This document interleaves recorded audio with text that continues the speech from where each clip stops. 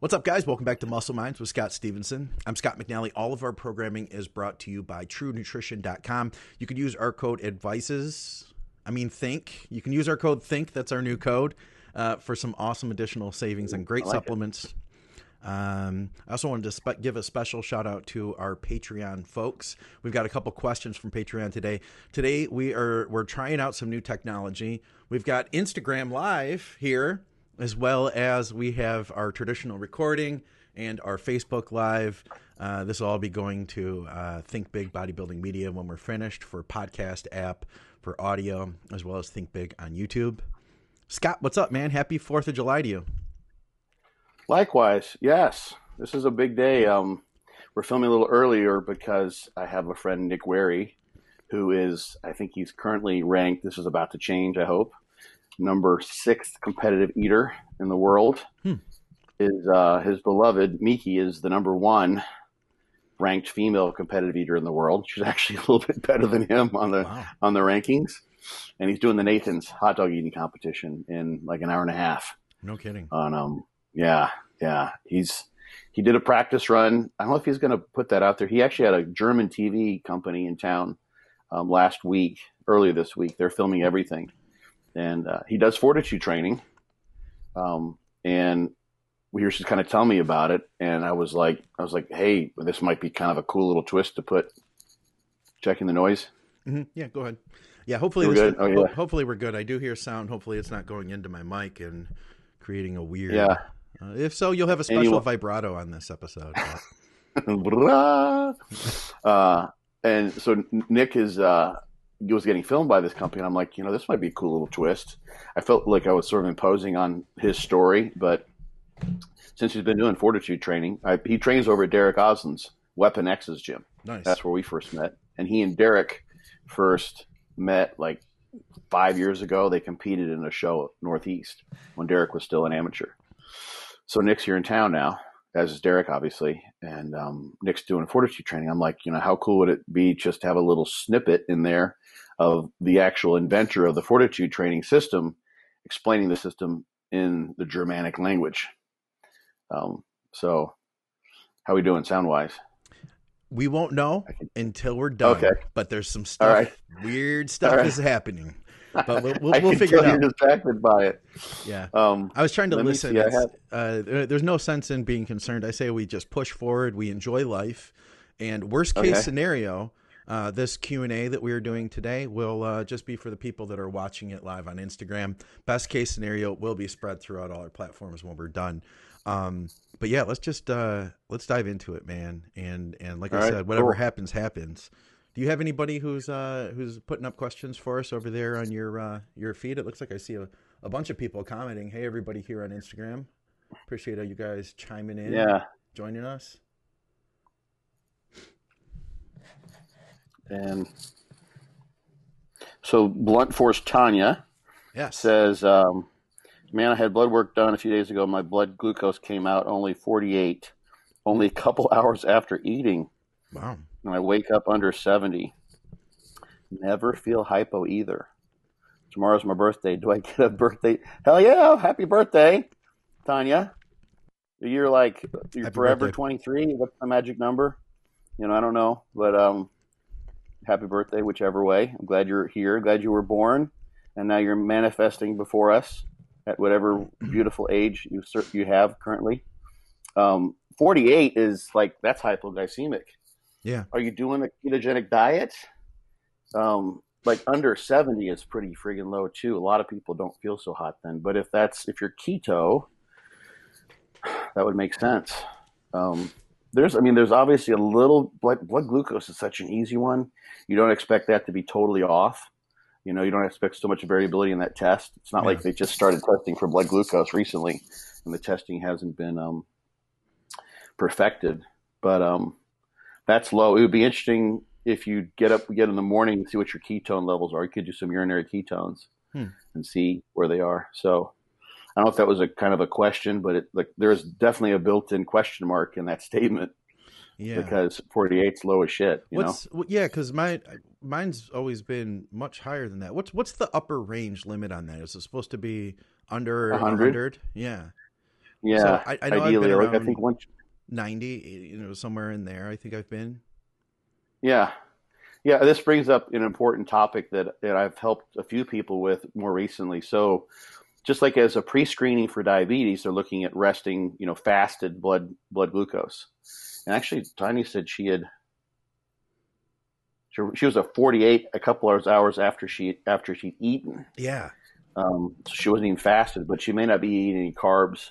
That would be really interesting, and unless she had a reactive hypoglycemia. So a couple topics come up here. One, fasting glucose is, and again, no medical advice here. This is just information, just an FYI, is used sort of as a pre-screening for diabetes.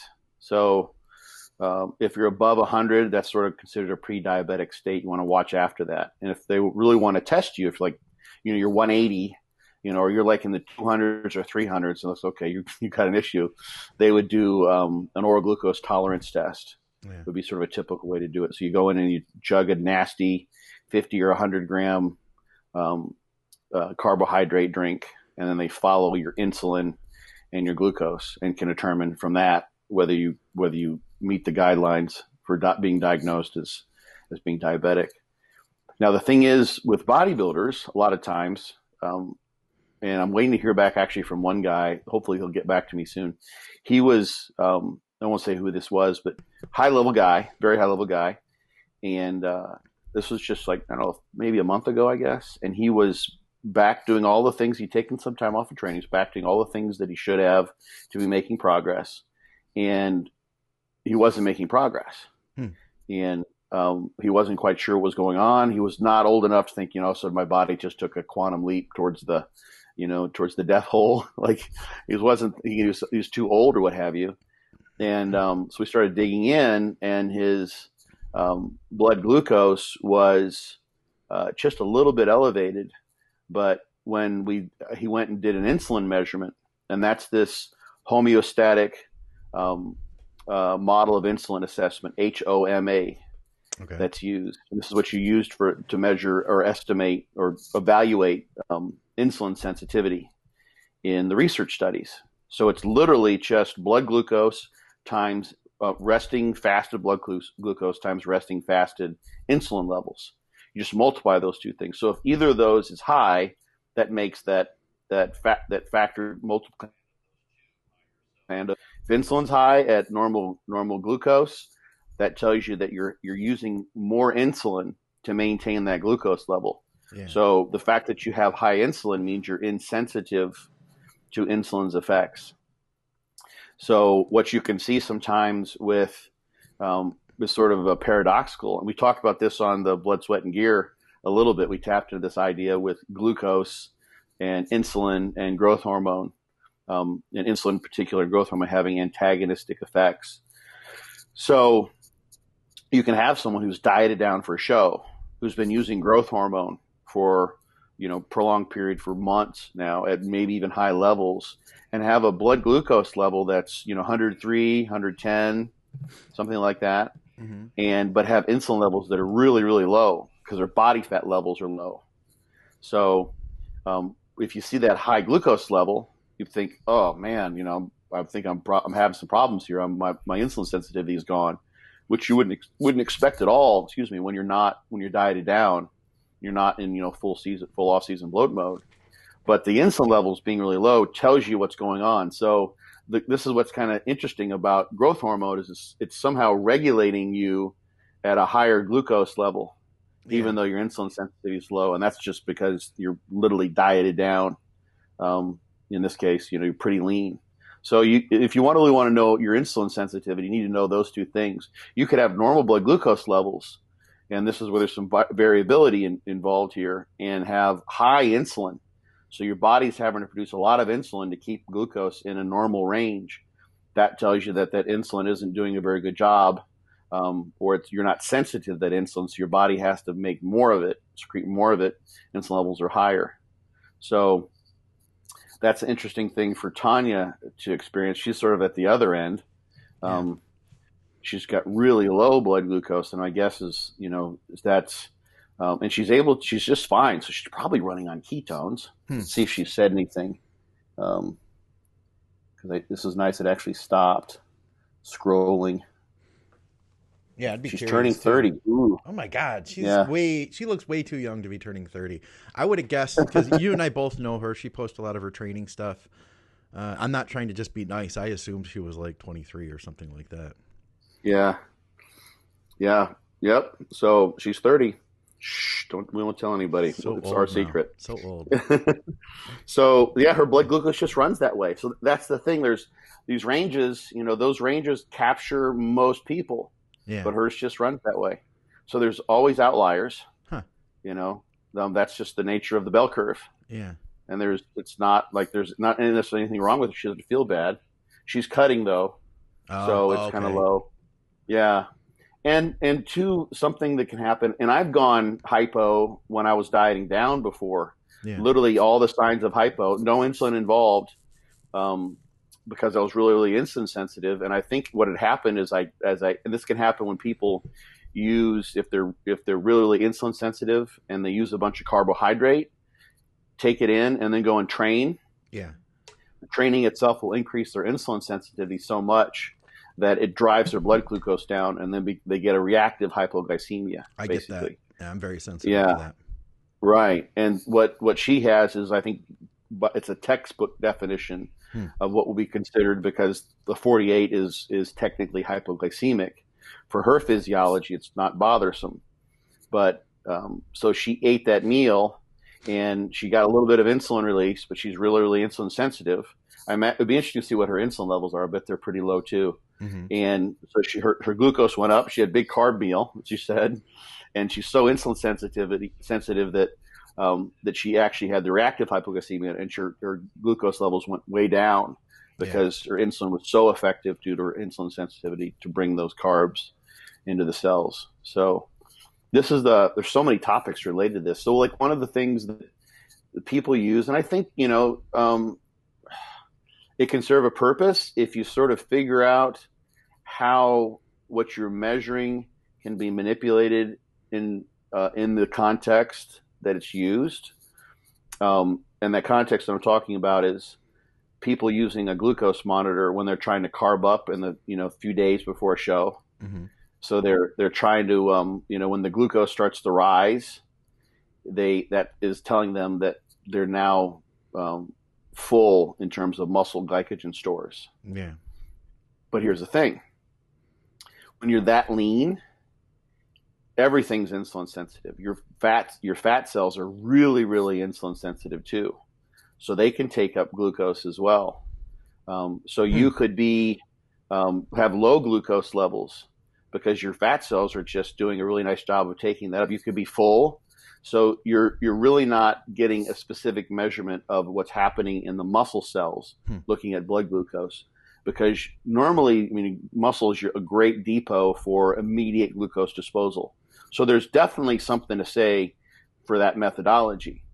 But the twist in it is unless you've done, and I'll harken back to what I always say with regards to Peak Week, a trial run where you've basically validated that glucose measurement against what you're seeing in the mirror, what you're seeing in terms of scale weight along the course of the carbohydrate loading process. Mm-hmm. So if you see, for instance, that you measure glucose levels and, an hour and a half after each of your meals, it comes back down to, below 90.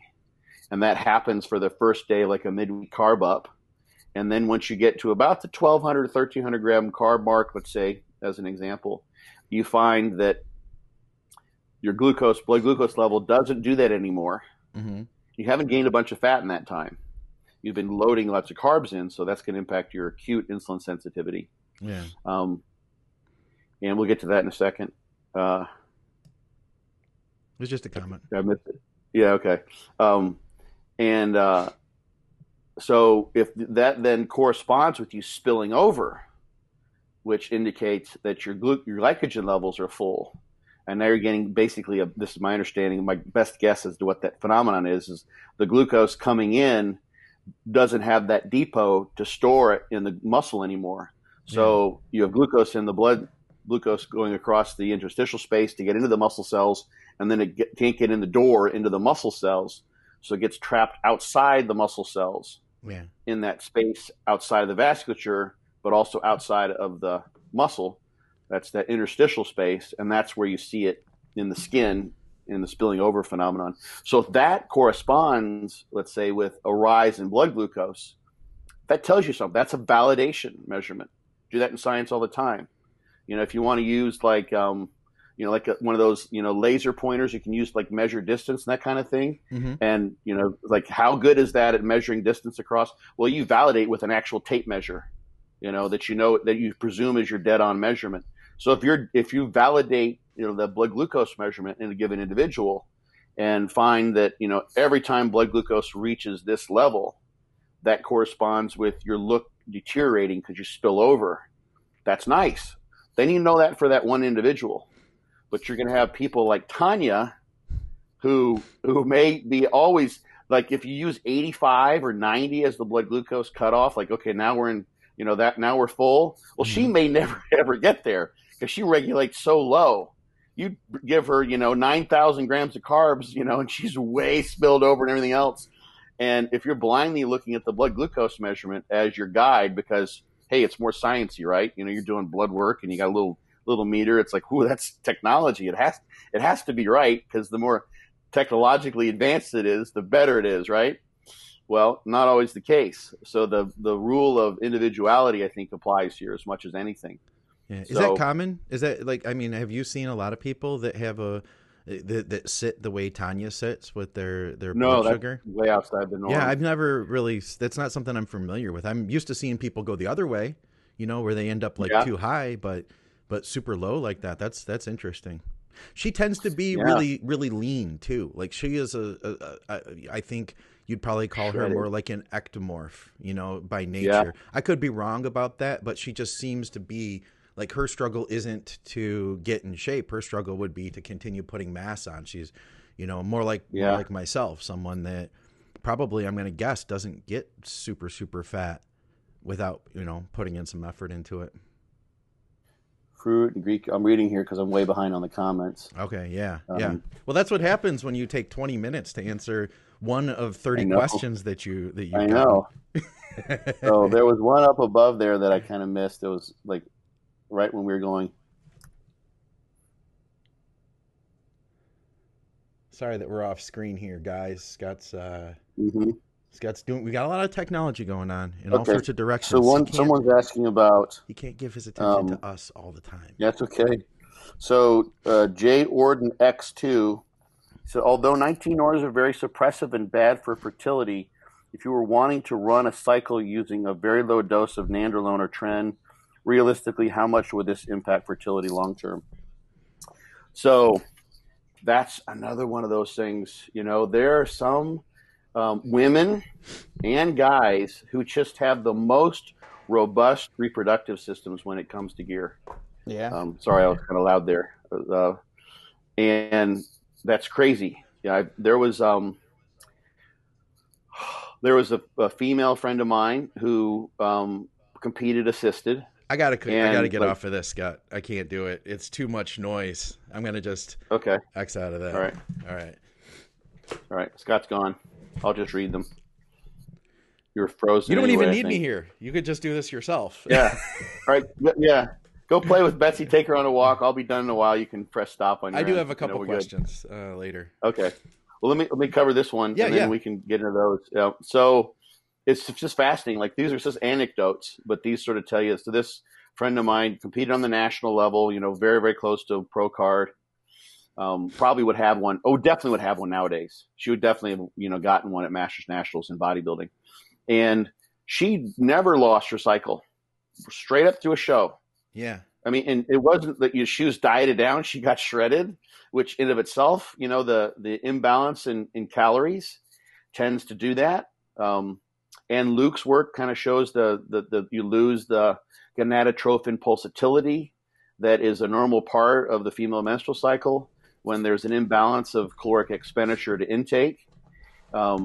So LOUCKS, I think is how you spell her last name if you want to look her up.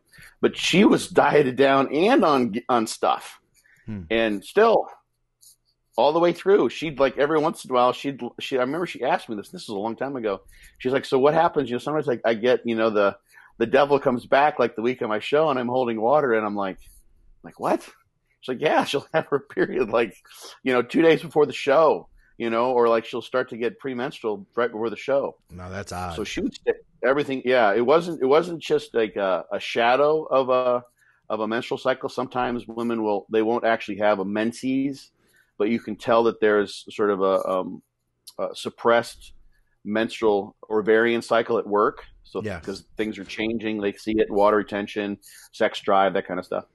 And then there are guys that, can go for years and they're on and they off and they hardly have any suppression. They bounce right back, 3 or 4 weeks later, assuming they have been using like DECA actually would be a bad choice because it's got such a long half-life in terms of restoration, but they're not doing any PCT and that kind of stuff. They just come back. Yeah. And they're fine. And then there's, other guys who, one cycle sort of screws the pooch, pardon the pun. And they lose, their fertility is just kind of like it's in the shitter and it doesn't come back no matter what they do, and sometimes we'll even try aromatase inhibitors or SERMs like a Clomid, basically kind of a PCT type of thing. And they may have to run it through several times before they finally come back. Yeah. So yeah, the thing you might look into, I'm not sure what his first name is. I'm not going to try to check right now because I'm sure I'll drop the ball with the technology, but taurine is something that has been shown to minimize, at least in animals, minimize the testicular toxicity that comes with androgens. Really? And yeah. I didn't know that. So yeah, taurine's pretty cool, man. It's a pretty impressive. It's not really an essential amino acid, but there's a nice article. I think I cited in, where's my book? In this little gem. What book is that? This little gem here. Oh, what's that? People may have. It's this book. I found it on Amazon. Yeah. I don't know, like a couple of years ago, and it's an actual hardcover too. It looks like. I really just got it because the hot dude on the front, man, sexy right there. I'm like, I just want to have that picture hanging around because it just keeps me happy. Oh wait, are you talking about this book? Yeah, that's how. You have the same book? No shit. I just bought it because of the guy on the front. I was like, that's an attractive, handsome man. I mean, that was a thirst trap before thirst traps were a thing. That's what I've seen when I read through the comments on Amazon. It's like why thirst trap hot dude on the front? That's why. You're kidding me. That's like. I would print that and frame it. Oh shit! So. Anyway, I have referenced in that book, that mysterious book with the thirst trap on the front, a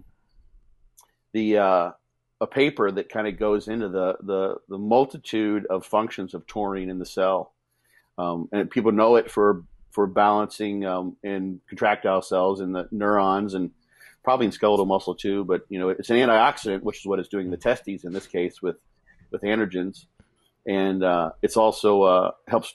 Really, you always want to have that on hand if you're doing any water manipulation for a pre-contest protocol because it helps so well with cramping, really amazingly well. So yeah, taurine is pretty cool. So yeah, that's the thing you just won't know. Neither of those are particular. There's actually a point to this.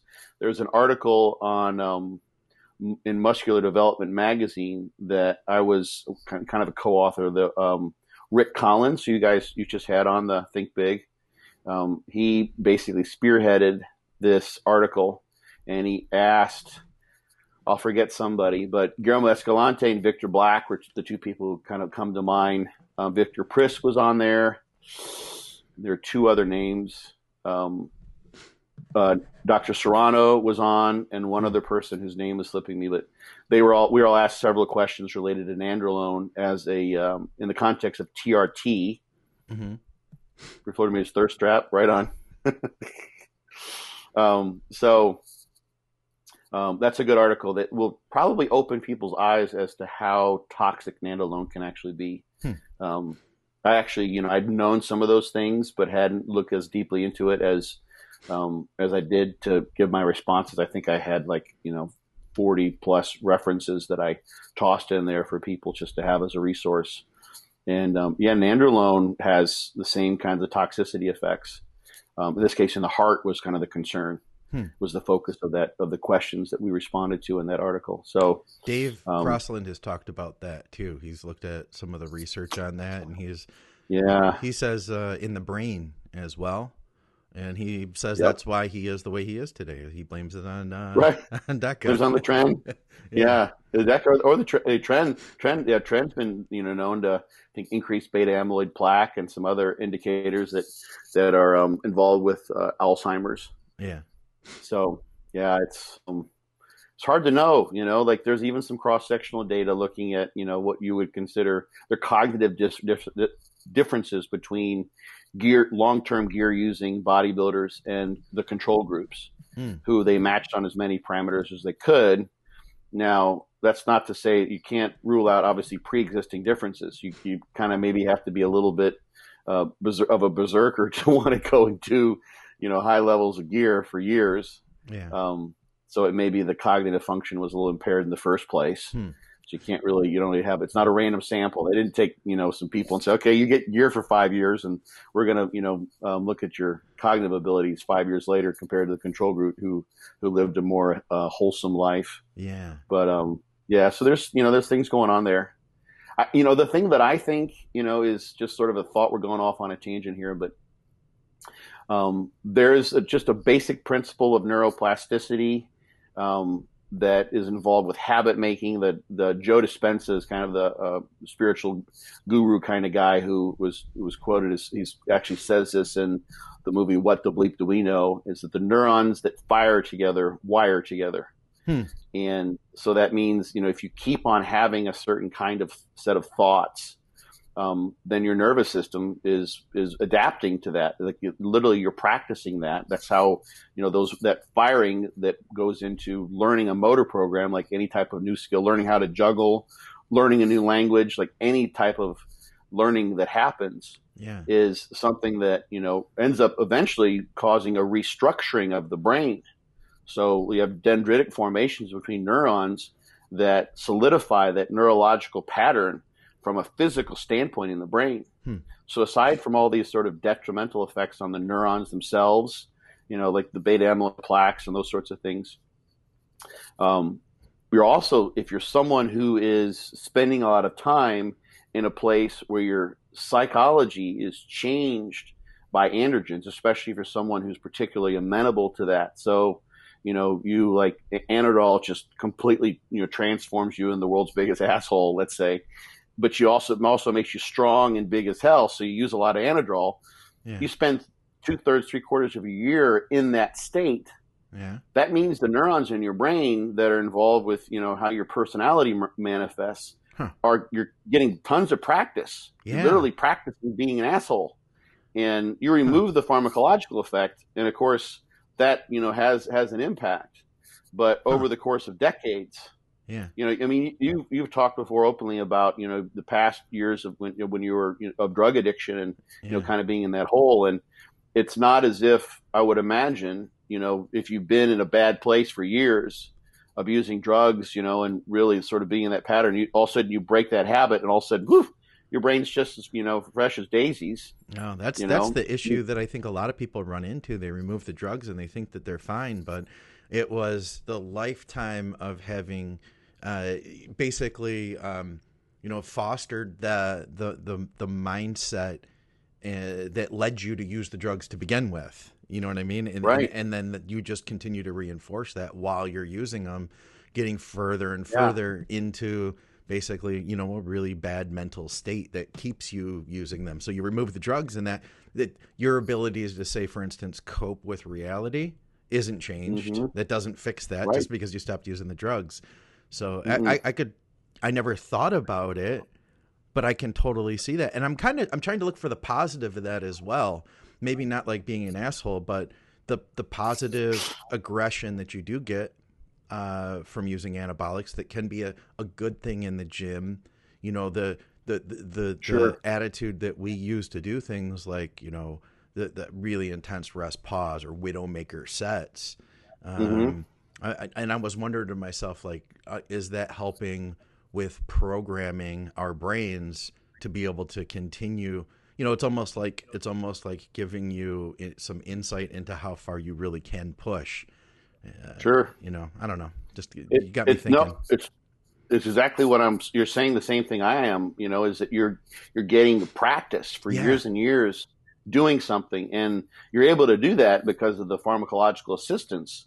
So these things are inextricable. You can't, like, you know, in case of drug use, you know, remove, you know, the downregulation or loss of sensitivity to the neurotransmitters and the receptors that those drugs bind to. So you've got, you know, the neurological changes brought on simply from the pharmacodynamics, what the drugs are doing to the body. Yeah.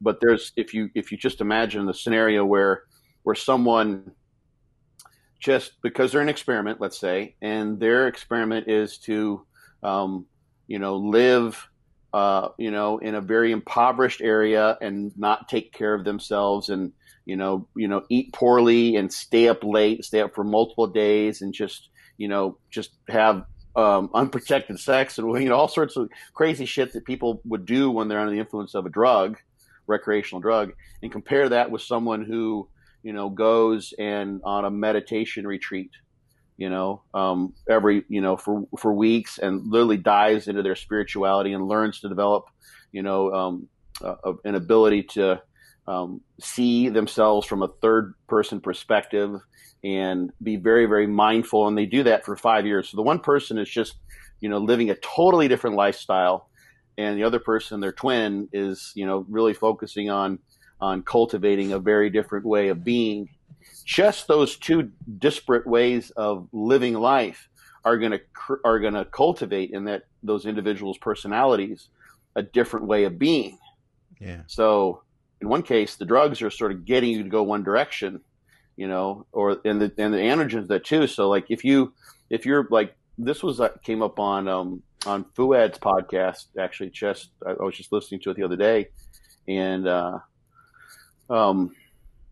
they were talking about how literally, you know, bodybuilding kind of keeps you in a cave and keeps you separate because it's so all encompassing. It keeps you separate from all the other life experiences that you might be partaking of. So the things you're not doing because you're bodybuilding are the things that you're not potentially growing from and developing from, because bodybuilding has you just, you know, eating your meals and, you know, missing out on going out with friends and, you know, going to cultural events, going to museums, taking trips, because you have to be at home, you know, with your chicken and rice, and in the gym banging away. Not that there's not redeeming value there, but you do bodybuilding for 20 years versus you do something totally different for 20 years. And you compare, you know, those individuals after that 20-year period, drugs aside. Yeah. And you've lived entirely different lives. Yeah. You really have. Yeah. Yeah. So I would challenge it. I mean, I don't think you have to do that. Like, you can still pack your food and go to a museum. So I would challenge the whole, but I do think though that, you know what, so many of us, including myself, we at least go through a long phase of not figuring that out and hunkering down and just, like, quote unquote, living the lifestyle, you know? Right. Yeah. Especially they were talking about being a pro. Yeah, exactly. Yeah. Yeah. So yeah, anyway, so that's kind of an aside, but, you know, actually tie it back to the fertility issue. And I think, you know, the thing that probably is part of this, certainly when it comes to like nandrolone and, you know, androgens having toxicity on the testes, is it's not like neurons firing together, but literally you're destroying the gonads to some degree. You're impairing their ability. So the tissue is receiving an insult because of the androgen toxicity. And, you know, you do that on and off for several years. You don't have any PCT to check that you're coming back. You never try to come back. Well, then there's the fact that because of the suppression and the lack of gonadotrophins, you're not producing testosterone. So if you don't use it, you lose it, is coming into play. And on top of that, you've got the toxicity issue, whereby the androgens are not only preventing, it's sort of like, imagine you cast your arm, you know, and it's going to shrink from the disuse atrophy. Yeah. And then you take in some supplement that actually is toxic to the muscle cells. So that's kind of the double whammy that's happening with androgens, or steroids that are cytotoxic. to the cells of the testicles. So that's kind of the issue. But it's so variable, you know. It's just like some people can come back and some people can't. So it's hard to know. You know, that's the question is how much are you missing out? Like, is Tren the answer? Yeah. You know, is it really like, you know, for someone who's making a lot of money and, you know, being, you know, number 20 in the world and not making it to Olympia, or, you know, getting to the Olympia and getting that sponsorship where adding Tren actually makes a difference? Or are you talking about someone who's mid-level and it's like, you know, they're going to get second place versus fourth place, you know, at their state show, what have you. So that's why I have a follow-up too. Relatedly. So remember actually he competed today. I don't know what the price is, but remember Will, who we did the podcast a year and a half, 2 years ago with the fertility guy. Yes. Yeah. So he I don't like to, I try to keep things confidential with my client, but he wouldn't care. I know he wouldn't about any of this stuff. So he competed today. People who follow him or know who he is, he competed. I don't know what his placing was. Because it was, you know, I've looked on Instagram and he just showed his picture he didn't win. I know that much. Okay. But, anyway, so his PCT worked, obviously. His baby daughter, Joy, has been around, posts about her all the time. So that's really kind of cool, you know. And I got a message about 2 weeks ago. Yeah. So over a year ago, someone had messaged me and asked about that podcast and fertility issues related to, just say infertility. I'm not going to give any of the details, but I put in the direction of the podcast. And I heard back a couple of weeks ago from the person, and they'd listened to the podcast and gathered some other information as well, put together a PCT program, and now they have a baby boy. Congratulations. That's freaking awesome. Like, congrats. I was like, yes. And I was like, literally, tears were coming down my eyes because that's just such a cool thing to see happen. Like, that's what it's all, just one person was brought in this world, in part, in some small part. Obviously, he did all the work and he dug in a lot of things. And the thing was interesting too, like a lesson for me, is that, as happens very often, I responded to him and I didn't get a message back from him. At least it didn't show up in my, I remembered having responded. I didn't remember seeing a response, but I had the first message he sent, my message, my email app threads messages. So I saw the first two messages and then his most recent one, and there was no response from him after I sent him that information. No, like, hey, thank you for that. I appreciate it. I'll let you know. He just went to work. So he just went to work. Yeah. And it's nice because sometimes I'm like, I feel like I'm sending messages in a bottle, you know, like, here's like this, you know, 1,000-word essay I wrote for you. And I get great, thanks. And I'm like, I have no idea whether it happened like 3 times in the last couple of days. So I wasn't sure, but that message in the bottle was received and made good use of. Yeah. That's really cool. Yeah, people, for that particular question, the POWER Program for Wellness Restoration is what this sort of stands for. It's POWER with the PW and R all in caps. Yeah. Program for Wellness Restoration, PCT. Michael Scally, I think, is who came up with that. And that, you can find that there's a revised version, like version 2. You can find that on the internet. It's also in that book with the hot stud on the cover too. So, you know, those things are available, you know, multiple places. So, all right. We got a couple of questions. 2 questions. We got a couple. Yeah. We are, how far in are we? We are a ways in. I don't know, about an hour in. Yeah. We've got a couple over here that came up on the live feed. One of them was about training, and then I know I had another one over here from Patreon. I kind of want to tackle this training thing, though, just because I like talking training with you especially. Scott, I love talking training with you. I could literally talk training with you for an hour every day, and it would be different. Or maybe we'd just say the same shit every time, but I don't care. I'd still enjoy it, you know? Okay. Yeah, like 2 old guys playing chess, reminiscing about the old days. Like, they say the same shit, and it's just exciting every time. Exactly. So this is from Wes. He says, last podcast on volume and intensity was great. There was discussion on experimenting to see what works best for you. What would be a structured approach for testing to see which produces the most growth? Basically, he's asking, how can he figure out what works best for him? And he also mentions that he just purchased Fortitude. So he's going to be a Fortitude trainee, it sounds like. Sweet. So I can address it through the Fortitude training lens, I guess. Okay. Try to get the most from the least is the way I see it. So, and this question was just asked on Professional Muscle, actually. There's a thread over there on Fortitude training. I always suggest people start off with volume tier 1. So Fortitude training has 3 volume tiers. First is the lowest volume, 2 is the second highest, and 3 is pretty dang high volume. 3 is what women more than likely will be able to handle. They can handle more volume than guys.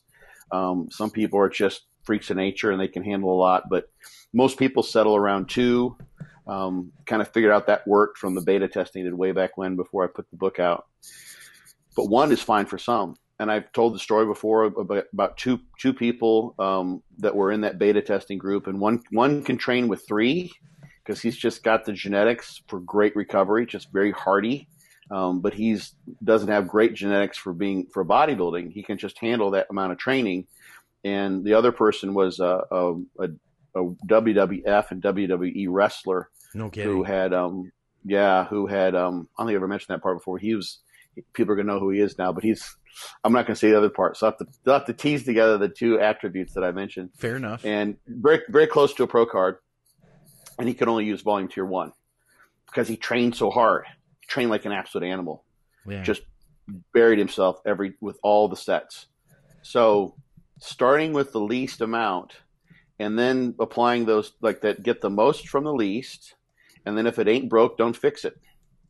So the thing that is like so lost, I think nowadays with the, volume is the driver of muscle growth and that kind of thing, which, the evidence sort of points to is what had happened in those pictures. I think are gone now because they just got moved away from the server on Intense Muscle with DC training back in the day, where guys were just like literally going into the gym and they were just saying no to the idea of not growing by going in the gym, and every friggin' set that they would do, the rest pause sets, the straight sets, the Widowmakers, they bury themselves and progress like micro load every single time. And you go from a 315 squat for 10 to a 405 squat for 10 in a year and a half, you're going to see it on your legs. Yeah, you will. It's just going to happen. There's really everyone's going to be there's going to be some variability in the relative growth that you get from those performance increases, but there's just no way around it. And I think what people miss, and I've been guilty of this, is guilty as basically anyone I know, because I spent like 10 years I still probably do too much because it's fun to train. I like training. Is that the idea is that you grow when you recover, stimulate, don't annihilate. There's a million ways to say it. And if you're coming into the gym and you're fresh and you got those days where you're like, man, the weights are going to get owned. Gravity is my bitch today. Yes, sir. You feel like Derek Osland, El Gravito, and like there's fucking nothing's going to stop you. Yeah. That's where you want to be, because then you're going to do shit you've never done before. You keep on coming back into the gym that recovered, time in and time out, where you just can't wait to destroy those sets. You're going to grow. And that's the relatively low volume approach and a higher frequency approach in the case of DC training as well, that I think people aren't really as aware of. And some of it's because the training has to be really, really hard. You have to have that kind of mentality to make that work. You really do. But with Fortitude training, though, I've built it in to the system, and I intended this to happen. And I hear it time and time again now when people actually do it, is they look at things on paper, and if they execute the set types the way I've set them out, for their ability to train with high effort, the number of reps in reserve, they can actually take things close to what a true failure point would be if their absolute life depended on it. You have to train hard. You just have to, doing the set types that way. Yeah. So, but it's all dependent on the person. It's not like you're trying to get people aren't, being told to do something they can't do. They're just executing the set types in a way that just requires that they have maximal effort levels, or relatively high effort levels, which goes beyond what they're used to doing. And with that, you can grow plenty well with just volume tier 1 or 2 easily. So start with that, and then add, as needed. And chances are, I mean, look Dorian Yates, example of someone who had to bring things back. The bigger he got, the harder he had to train, over and over. And because of, he went but name the hack squat that he might have done, or a leg press or what have you, those things increased, so that the inroads under recovery that he was making also went up. So he had to drop things back in order to get the stimulus from a set. It had to be so crazy and difficult that one of my dog, Suki, is. You hear that? Oh no! No, she's sleeping. She's whimpering in her sleep. Yeah. She's chasing a rabbit, I bet. It's something. Or an alligator. Yeah. I forgot you guys are in Florida. She runs from those. They know better. They have good. Luckily, they would get away from snakes and alligators. But a rabbit, be all over that. Or a cat, without a doubt. So he had to peel things back because he had to train so hard with such heavy weights that he had to do fewer of those or less of those over time in order to recover from it. So that's sort of the paradox of training versus effort that I think we may have touched upon in that previous podcast. So discussion on experimenting with what works best for you. Does he mean, though, like what exercises work best for you? Can you throw up the question again so sure. I can see? Yeah. Oh man, she's having a really good dream or a bad dream over there. One of the two. Yeah. I think she's a good one. So cute. She sounds like a mogwai or some sort of. She's a little gremlin. She's my little brown gremlin. Yeah, she was my mogwai. I call her that all the time. We also had a bunch of people saying hi, including Nick Wary joined us. Oh, sweet. Yeah. Right, says, Nick. It's almost time, brother. I'm trying to. We're hoping we'll finish up so I can get on and watch Nick damage. I got two for you. We'll run through them like really quick after this. Okay. So he's specifically talking about volume and intensity. So the other thing that is important, experimenting is like, how do you like to train?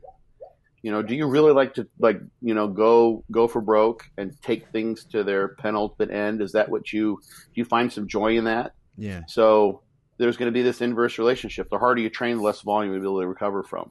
Yeah. So if you prefer, like I've got someone I just set up on a program, and because he hasn't been structured in the past, really at all so much, we're just doing what I've mentioned here before on the podcast, is just taking 3 exercises, kind of a DC training style approach, just 3 exercises that are go-to exercises for each muscle group. Yeah. He goes in, warms up, gets ready, and tests himself 1 set, safely to failure. And rotates through each of those like an ABC format, and just tries to progressively overload on that first exercise for a given muscle group. And then he trains, auto-regulates all the way through. So he can do more reps or more sets, and leave a few more reps in the tank if he feels like he wants to. Yeah. But he's not in there like thinking, oh Jesus, like every set to all out failure. Like this is just weighing on me. Like just like pulling my fingernails off. This is just terrible. Yeah. If that isn't your mindset, but some progressive overload will work.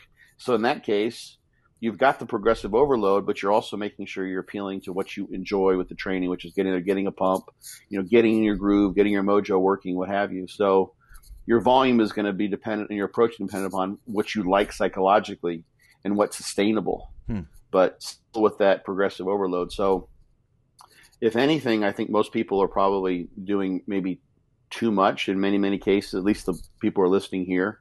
And maybe not focusing enough on food either. That's the thing. After 2 or 3 years, your training is you still got your foot on the accelerator, but you have to have gas in the tank.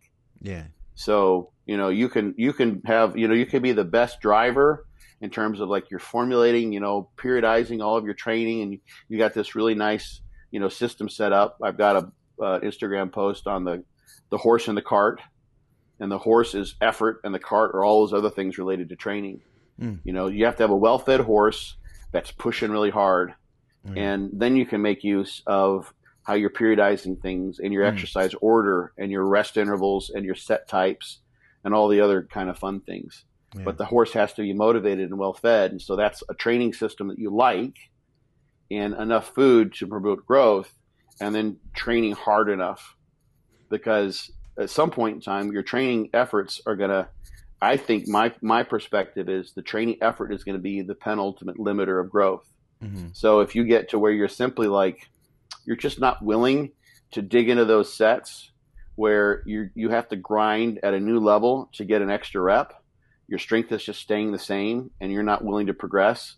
And that's going to be reflective too of how much you're eating and how well you're recovering. Yeah. But your effort level has to keep pace with that.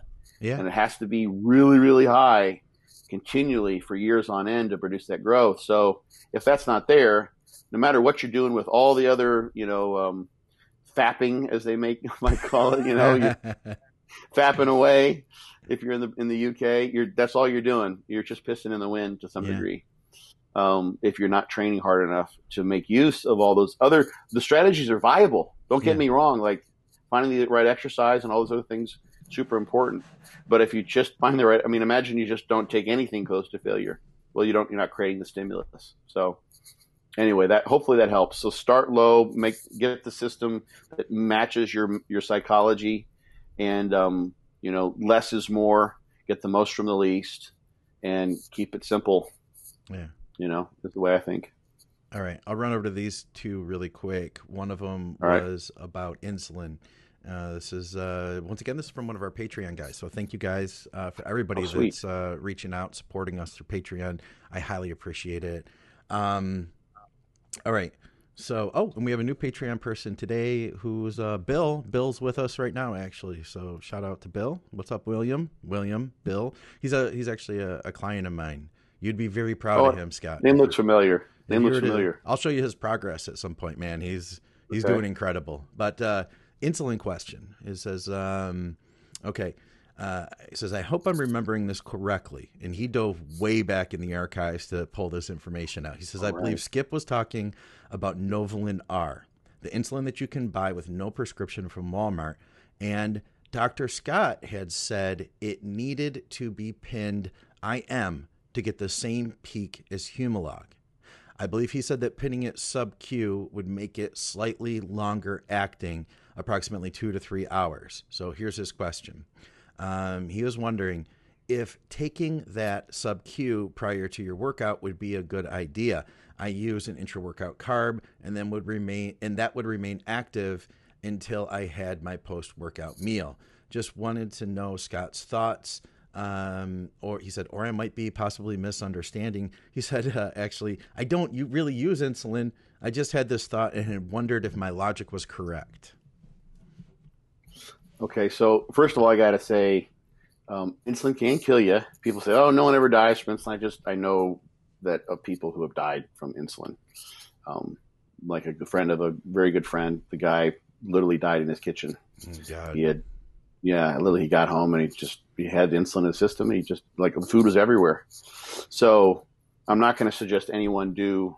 And I have when I do my talk on bodybuilding pharmacology, I like a big flashing thing on the slide that says warning side effect death or something like that. Yeah. Because it can do. It's it doesn't you can inject massive amounts of insulin and people can survive, get past that, but that's not everybody. So I'm not going to suggest anyone do it beforehand. But here's the thing that's interesting about insulin, and this is part of what I have in that slide in that talk, is that the glycemic effects of insulin and the pharmacokinetics of insulin, so the time to peak, the area under the curve, that kind of jazz, varies as a function of blood flow.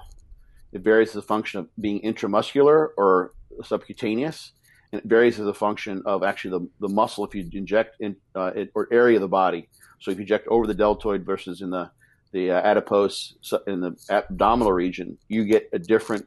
Basically, it's as much of a difference that you'd see between regular insulin, so Humulin R, Novolin R, and like a Novolog,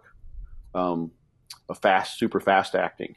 So then that's just a function of blood flow. So the study that he's thinking of, and this is one that Ken asked me about, long time ago. It wasn't looking at insulin peak. I can't remember I don't think there are any differences there per se. Maybe it wasn't even measured, but they measured the effect on glycemia, so on blood glucose. And it found that if you, comparing Humalog or Lispro, I think is what they use, which is the same thing, I believe. So it's another fast acting. It may actually not be the same thing. I think it's maybe not. Because there's different formulations, they're all patented. Comparing that with regular insulin, so like a Humulin R, if you took the regular insulin and injected that intramuscularly, it gave you the same effect on glycemia, so blood glucose, which is reflective, of course, of what the rate of insulin release into the bloodstream. You got the same effect doing Humulin R or Novolin R into the muscle versus subcutaneous, the standard route of administration for that fast-acting insulin. So, and that's basically because, or the most obvious reason for that is that the blood flow in skeletal muscle is higher than the blood flow in your adipose tissue found subcutaneously. Yeah. So you do the injection, and it's different than an intramuscular steroid preparation where you have testosterone enanthate, and the enanthate there is just a fatty acid hanging off the side of the testosterone molecule, and it's lipophilic. It keeps it in that depot, keeps it there, and you have a slow release over days. Where the insulin is different. It's going into the tissue and it's being released, but much more rapidly, and it's a function of how fast. It's kind of like, imagine like a slow moving creek versus a pretty rapidly moving creek. Yeah. And if you took like a big bucket of dye and kind of put it into the side of the creek, if the creek were just, flooding through and washing it away, that dye would be carried off really, really rapidly. If it were a very slow moving creek and the water was just barely kind of chugging along, you'd see that dye stay there for quite a while. Sure. The dye representing the insulin, of course. So when there's more blood flow to a tissue to pick up the insulin and carry it away, the faster the rise of insulin, the greater the impact on your blood glucose levels. So that is a major issue, or a major factor that determines the pharmacokinetics of insulin, is the local area. So, and probably the thickness of the skin fold. The skin fold on your delt, thin compared to the thickness on most people's abdominal area, thicker. Temperature makes a difference. So if it's hot outside and you've got more skin blood flow and you maybe have kind of a shallow shot, skin blood flow increases to thermoregulate. So if you were to inject, you really kind of get into the dermis where the skin blood flow is and don't get so much into the fat, or maybe just some of it's there. Or maybe you hit a vein too. Ooh, yeah. That's possible as well. That can get it. Basically, you've got an IV shot then. Yeah. That can happen. So those sort of temperature-related effects. And then if you're someone, and he's talking about doing a pre-workout insulin, you inject into a muscle you're about to train, you're increasing the blood flow of that muscle, many-fold.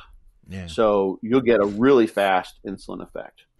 And the thing is, the reason why, there's all sorts of different thoughts on, and some people are using, long-acting insulin, just they want to be hyperinsulinemic all the time, for the advantages that would have on protein metabolism. And then others, and this is an approach that seems to make more sense because I've seen it work, is they use a fast-acting insulin and get the impact, because the impact of insulin will persist for hours after the insulin levels come back down. So there's a persistent lingering effect on cellular metabolism of the insulin, given what it's doing inside the cells after it's bound to its receptor, all that kind of stuff. So you use a faster acting insulin, time that in a nutrient timing type of fashion. And you're getting it anyway when you take in carbs and protein. You're getting a big insulin burst. If you're part of the cereal gains nation, then you're basically taking advantage of the endogenous insulin to have this sort of pharmacological action of massive release with all the carbs and protein coming in. Yeah. But you do that, you blast it when you've got the greatest volatility in the muscle. Its rate of protein synthesis is turned on the most. You use it to block the protein synthesis. You use it then, it's effective, in the blood for a while. That's going to be the main glycemic effects. It's effective in the cells for a few hours thereafter. And then it's basically not working anymore for, until you use it the next time you might train, or maybe use it only 3 times a week. So you're only under the influence of that exogenous insulin, so to speak, the metabolic influence, not the psychological influence, for, let's say 24 hours out of a week if you do 3 shots, something like that. Okay. So you retain your insulin sensitivity, which seems to be really important. And I know Dave has talked about, Dave Crossland took his insulin up over 100 IUs. Yeah. And, Jordan's talked about doing that. I just talked to someone the other day who was over 100 IUs. And the picture that keeps on getting painted is that when people are using it constantly and so much, they get to, I don't know, kind of guesstimate. It varies, by individuals. But once you get to like you're using above 20 or 30 IUs, then the rest of it is you've already reached sort of your maximal response. You're kind of ceiling out there. You can get something maybe more a little bit, but once you're at 100 IUs, your insulin sensitivity shot. Like like that's a lot, Yeah. So people can get really good effects by doing a timing approach with a short acting insulin, and then doing it, intra workout in that way, the way he's talking about. And that's why Milos would have people do that. You're literally, starting your recovery process during your workout because the insulin is there, blah, blah, blah. That's all the nutrient timings I've talked about a good bit. And you're keeping insulin sensitivity high. So I still, the thing that's scary about doing an intra-workout is that take a scenario where, someone's been, using subcutaneous, and they train abs at the end. They don't do anything. I mean, just wearing a belt could impact. If you put a belt over where you put the insulin shot in, you literally would squeeze the insulin away from the injection site. Yeah, that'll change it. So you can get in there and start training and impact things tremendously in terms of what the insulin's doing. Yeah, the insulin's action. If you've injected into a muscle that you start to train shortly thereafter. Oh, yeah. Because that's the fastest way to make it happen. So if you're not careful, you're asking for hypoglycemia. Yeah, and it can happen really, really rapidly. I think too, for anybody who has experimented with insulin intra-workout, there's no question even if you have everything timed up perfectly, even if you have your pre-workout carbs and you're using an intra-workout shake, you will still have episodes. Like, it's never anybody who's done it. I don't know anybody who hasn't at least had minor episodes here and there. It's not perfect, even when you have everything nailed down. Yeah. So yeah, hopefully that answers his question. There's that one study just showing that, the differences in site location, sub-Q or site tissue into which the insulin was injected, probably a function of blood flow, but temperature and activity of the tissue, so exercise or non, could both make a difference. Exercise just in general, because the heat can increase blood flow to the skin and the muscle, that effect, and of course much more so to the muscle. So that's that particular study, and it's worth knowing, because you can't just like growth hormone. From what I've seen, you inject growth hormone into the skin or into the muscle, you get a pretty there's some difference. It probably depends on the growth hormone formulation, which is kind of interesting, but it's pretty close. Yeah. But those are all at rest. I haven't seen what happens if you inject in the muscle and go exercise. I would imagine you change the area under the curve, or the shape of the curve of the insulin elevation pretty substantially. I would have to think if you do that, but I haven't seen those data, so that's me just kind of speculating. All right, we got one more here. Okay, so I know you didn't have an answer for this, but I because you wanted more information, but I thought it would be interesting to just know what more information you would want. I thought that in itself would help us understand some stuff. He says, I recently got my blood work back. My blood viscosity was in high normal range, but my iron level was very low. He says the normal range of iron is 11 to 31, and my iron was 5. I'm in off season running high test, GH, and insulin. My question is, should I be concerned about low iron levels and try to get them higher, or is it not a big deal to have low iron levels? Other minerals I tested were all in range. Thank you so much for your answer. Okay, so Yeah, this is something you want to look into a little more deeply. Ferritin is a better measure, kind of your standard measure for iron status in the body. And so iron levels, iron absorption can be affected by a lot of things. The first thing that popped in my head is he's paying attention to these things. Maybe he's using some sort of an iron chelator like IP6, so that he's trying to reduce the iron that he takes up, and thus limit the erythropoiesis and the elevation of hematocrit that can come from using gear. So that might be something he's been doing, and that may be effective. Maybe it's working for him. I pulled up a list here. That's just food, supplements, and medications that interfere with iron absorption. And calcium in dairy products, tannins, phytates. So you get phytates actually in green tea, soy protein, high fiber foods, eggs, caffeine. Supplements are calcium supplements, of course, zinc, copper. Herbal supplements that contain tannins, so black cohosh, chamomile, feverfew, nettle, plantain, saw palmetto, St. John's wort, and valerian. So if you're taking valerian to help you sleep, that could be part of this. Drugs would include antacids, NSAIDs, amygdalin, digoxin, a whole synthroid. So there's a bunch of things here that could be involved there. So that's sorry, let me get back to the picture. I can see you, Scott. There you are. So that is a potential explanation as to why his iron could be low. But to see if he's got an iron status issue, ferritin would be the measurement he'd want to look at. Okay. So it's good that his hematocrit's cool. Yeah. But those are the things to kind of pay attention to. So just as a general thought here, Google is your friend, I guess is kind of the easiest way. So you literally can type, if the question you have is like, what does it mean when my iron levels are low? You can type that into Google. That'll pop up as a question, probably exactly that. And you look to that, and you're going to find various resources, Medscape or what have you, that will tell you, point to iron tells you this. Ferritin is a storage form of iron that's more representative, blah, blah, blah. So you can dig into those things and get some of those answers too. And I'm not shaming anybody, but it's one of the things I think sometimes is that there's a little bit of reticence because you're like, oh shit, there's this mountain of medical information that I have no idea about. And but just like knowing that iron is representative of iron in the body in some way, shape, or form, you can find with like literally a one-step process that ferritin's important too, and dig in, and you would know a lot more than I do about iron status in a matter of just reading for like an hour, I would imagine. I can tell you this. I was interested to see my lab work after having done phlebotomy once a month for about 5 months, I think it was. My ferritin level was low as a result of that.